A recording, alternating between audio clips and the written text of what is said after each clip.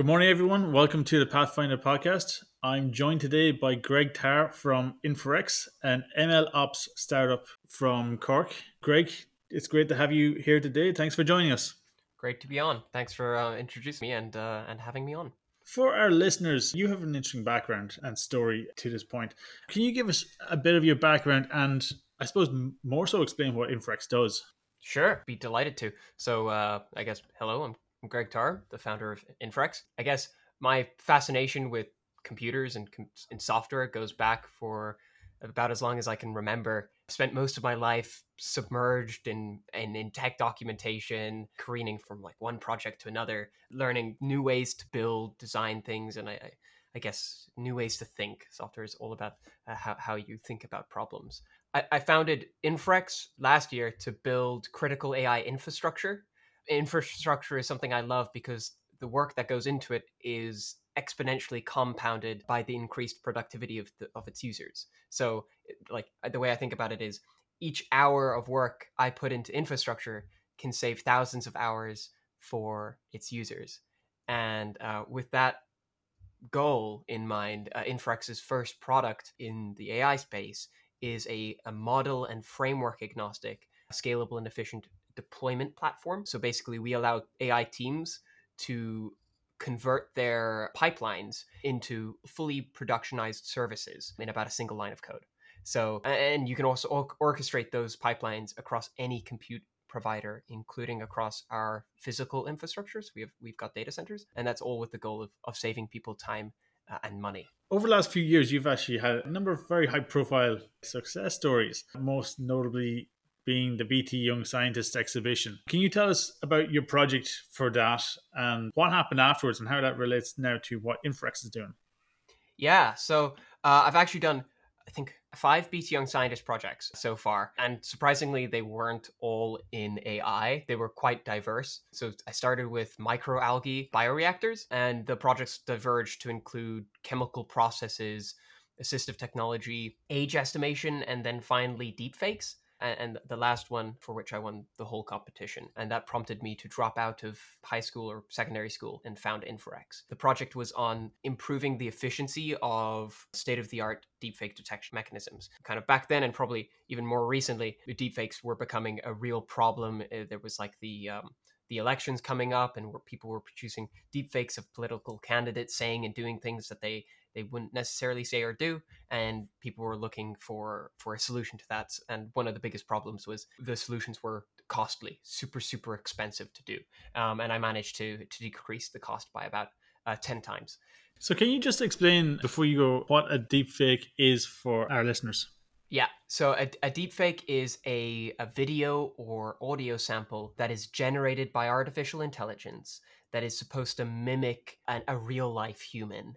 So you could, using deepfake technology, you could create a video of me or the Queen or anyone else saying something, and you could basically use that their faces as almost like a puppet and make them say things and do things. You can imagine how dangerous that is. National security, and also just on an individual level, like you can make a video of someone instructing their bank to do something, or make a phone call impersonating someone. And there's been people scammed out of hundreds of thousands or millions of dollars using this technology, and we just can't detect it at the moment. I remember hearing one of the more amusing stories of deepfakes being used for audio was, didn't someone use deepfakes to imitate Jack Dorsey on Twitter? Yes, Jack Dorsey, and I think my favorite one is of the Queen of England. There was a video going around of her dancing on a table, which is quite unqueen-like. So they could definitely be very funny, and I think they could be a force for good, and of course a force for widespread harm, because they're very distributable. Anything that's distributable needs to be very taken into careful consideration, because people might want to see the Queen dancing, but democracy is kind of important too. Do you mind if I ask more into deepfakes? Sure. So your project for the BT Young Scientist exhibition was to identify deepfakes, but how can you distinguish between deepfakes and real photographs? It is tremendously difficult, and there's a number of approaches that have been tried to be taken. One of the approaches I like most is kind of like fighting fire with fire. So deepfakes are generated with AI, I think the best way to detect these AI generated pieces of media is with using AI to detect them. So if you create a data set of hundreds of thousands of deepfake videos and samples, and then hundreds of thousands of authentic videos, you can create an AI to learn the differences between them, even if those differences are indistinguishable from the human eye. And many people have tried to do this, and they get varying results. And it's not necessarily the most accurate version. In fact, I think the other very popular approach, I'm going to butcher the pronunciation, it's photoplethysmography. And I only learned about this recently. I didn't apply it in the project, but essentially you can look at a person's face using a webcam, and every time their heart beats, their face changes hue very, very slightly. And if you can detect that heartbeat, you can tell that they're a real person. And the whatever generates deepfakes is not smart enough to have that sort of what we call temporal consistency, and so they don't have heartbeats. And you can get up to 95% accuracy with some of these models. And that I thought was just such a smart and out of the box way of approaching such an issue. But my project was focused on the AI portion of that detection and optimizing those models as ruthlessly as possible. That's fascinating to think that you can measure someone's heartbeat by just simply the slight changes in tones in their face and use that as a way to authenticate images. Yeah. So you won the Young Scientist exhibition. What happened next after that? Well, I dropped out of secondary school after that. I've been told that dropping out of school is quite risky, making it look like I'm quite reckless. But the fact of the matter is, after winning the competition, I was pretty much swarmed by companies trying to hire me, even though I was 17 at the time. And these were like just ridiculous salaries, like proper senior engineering roles with pretty large six figures attached. And it was kind of paralyzing to me. I was going like, what? Because I was doing the leaving cert at the time. I was like preparing for it at least. I hadn't done my mocks. And suddenly I was getting these job offers. And the reason I decided to drop out and not pursue college, the logic was, why would I go to college? It would be to get a job. If I can already get a job, what's college useful for? Also, the other part and a mild bias of mine in the decision was leaving cert is very stressful. I didn't want to do it. COVID had kind of majorly impacted our ability to. I don't think I was in school for 2 years prior. So it was kind of a perfect storm. Dropped out and hoped for the best. Decided to start Inferex and raise some funds. And I think within a month or two of winning the competition, I had raised 1.15 million euros for Inferex. And that was such a journey and such a learning curve as well. That's impressive. Congratulations. And like, it's a baptism of fire in a sense to jump from leaving cert into raising 1.5 million in seed funding. Yes, baptism of fire is a good way to put that. It's certainly a different issue than deepfakes. Managing teams and hiring people, and like I went from never having paid tax in my life to having international accountants with 6 tax jurisdictions and like multiple continents. And yeah, I mean, I've always wanted to be an entrepreneur, so I've been preparing myself mentally for to make the decisions that you have to make as a CEO. It wasn't like I just want to do this now. I've kind of wanted to be a CEO since I was 5 or 6 or something. So very much a work in progress. So we hear a lot about MLOps. It's been quite a big term lately. There's a lot of companies working on it, a lot of new platforms coming out on the area. Can you explain to our listeners what MLOps is and why it's important in terms of enabling your data science team? Right. So MLOps stands for Machine Learning Model Operationalization Management, and it's a set of practices that aims to standardize how one deploys and maintains production grade models in a reliable and efficient manner. So the word is kind of a compound between the common software practice of DevOps, development operations, and machine learning. And the reason we make the distinction is that the systems commonly built for machine learning are vastly different to those built by software. So you're doing completely different things, but in the same way, the same mindset. So for machine learning, you have to do things like data collection, data processing, feature engineering, data labeling, model design, model training, optimization, and endpoint deployment and endpoint monitoring. And I think that's 8 steps. And each step in the machine learning lifecycle is built in its own system. But unfortunately, and this is a major point of tension, requires interconnection with all of the other parts, all those other 8 systems. So those 8-ish categories are minimal systems that enterprises need in order to scale machine learning within their organization. Okay, so how then do the current MLOps platforms that are being developed help companies optimize their pipeline?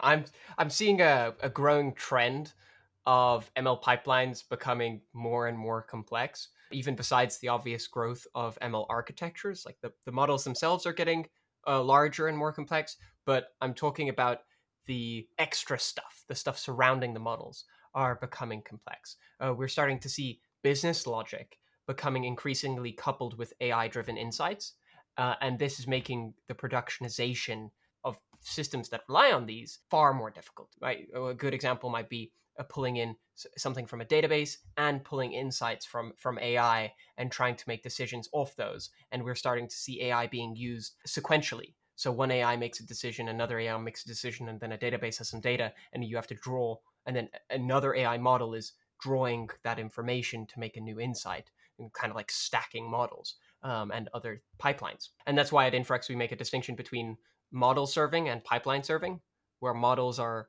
just the AI and pipelines are kind of a more generalized component of compute. I see a lot of people moving in that direction as well. I think it's a smart direction. So what do we do with this complexity that we're being faced with? I think the best cure to complexity is standardization.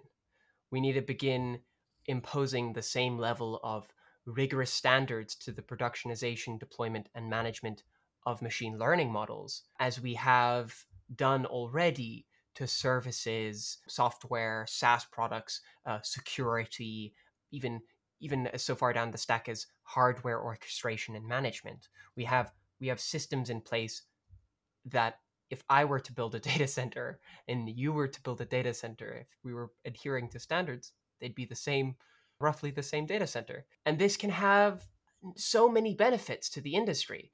Right now, if you hire an ML engineer, there's almost certainly he doesn't know how you're deploying your models. He doesn't know how you're monitoring them. He's not using the same tools. He's not using the same standards, probably not even using the same underlying mathematical equations. That means there's months of retraining, that means there's months of tension, and it means maintenance and management and reliability goes down drastically. So this can only be done through the development of platforms like Inferex to take the responsibilities of MLOps away from data scientists and engineers and put it in the hands of people whose job it is to excel at those parts. And this just saves everybody time and allows there to be a single point of improvement. I'm not suggesting Inferex to be the only solution anyone ever has. I think these standards need to be heavily interoperable. I think I made a point about those 8 different categories needing to be interconnected. And I see a growing trend with, I suppose, my competitors now, but just software in this space, trying to compete with the ecosystem and not being a part of it. And I think we need a little bit more friendly interactions in it so that the software can kind of be used. Because at the end of the day, developers will use the tools that they love to use, and you can't really do anything about that. Yeah, it's interesting the point you made there about we need more friendly interactions, because this tends to be a very heated topic. Anytime you start to try and tell developers how to change the way they're doing things, tensions get high and egos get bruised. Yes. So yeah, it's fascinating to hear about your approach of trying to do this with a platform to kind of set the Yes. standard. I mean, developers are probably the most opinionated of all types of engineers. I'm sure even they have opinions about that statement. And navigating that is only possible by providing a service that is so obviously beneficial to them and everyone else, so on standard, even though we don't have standards, that it will survive for years to come, that developers can invest and trust that their time invested in learning these standards will give them a job for the years to come, because everyone's afraid, right? If their opinion is wrong, they get backlash, they lose their job, or their job security goes down. I guess points like those are going to become even more prevalent. I think the debates around this space are going to become even more fiery as the market takes these downturns and as layoffs happen. Everyone's going to be so focused on proving that they're right, that they're not going to be trying to find the right answer. And that's a dangerous and precarious nature of humanity, I suppose, at this time. Sure, and I think given the infinity of machine learning and data science, there's a long road ahead. To me, there's an analogy there with, and we've talked about it before on the podcast, with Lean Sigma in manufacturing, which was a standard that was really developed back going 40 years ago, but yet it is still a big thing that hasn't been adapted into a lot of smaller manufacturing firms or even medium-sized manufacturing facilities. Yet the benefits of it have been demonstrated over and over again. I think we might see the same thing in the AI space, right? I'm not claiming to say that Inferex's standards and ways or approaches of thinking are correct, and I'm not saying anyone else is wrong, but what I am saying is that in 30 years' time, someone will be the standard. Something will have an approach to solving these problems in an organized manner. There will be college courses that won't be so fragmented as they are today. I tutor some college students, and I'm always shocked by the differences in their courses. Some are remarkable, some are kind of detached from the industry, which isn't surprising because professors aren't in the industry, and that makes a little bit of a culture shock for the college students when they come into the business, right? But yeah, there's a lot of problems we need to solve, and we need to solve them with a little bit of grace, hopefully. Great. Well, Greg, thanks very much for joining us today and sharing that with us. I've certainly learned a lot, and I think that's going to be something that's very useful for our listeners. Thank you very much for having me. It was a super fun ride. And that is it for this week's Pathfinder Podcast. I would like to thank our guest, Greg Tarr, again, for joining us today and telling us more about MLOps. Sadly, this is the last podcast of this series. We'll be taking a break for the summer holidays, and we'll be back in September with some more interviews about applications of data and AI in industry.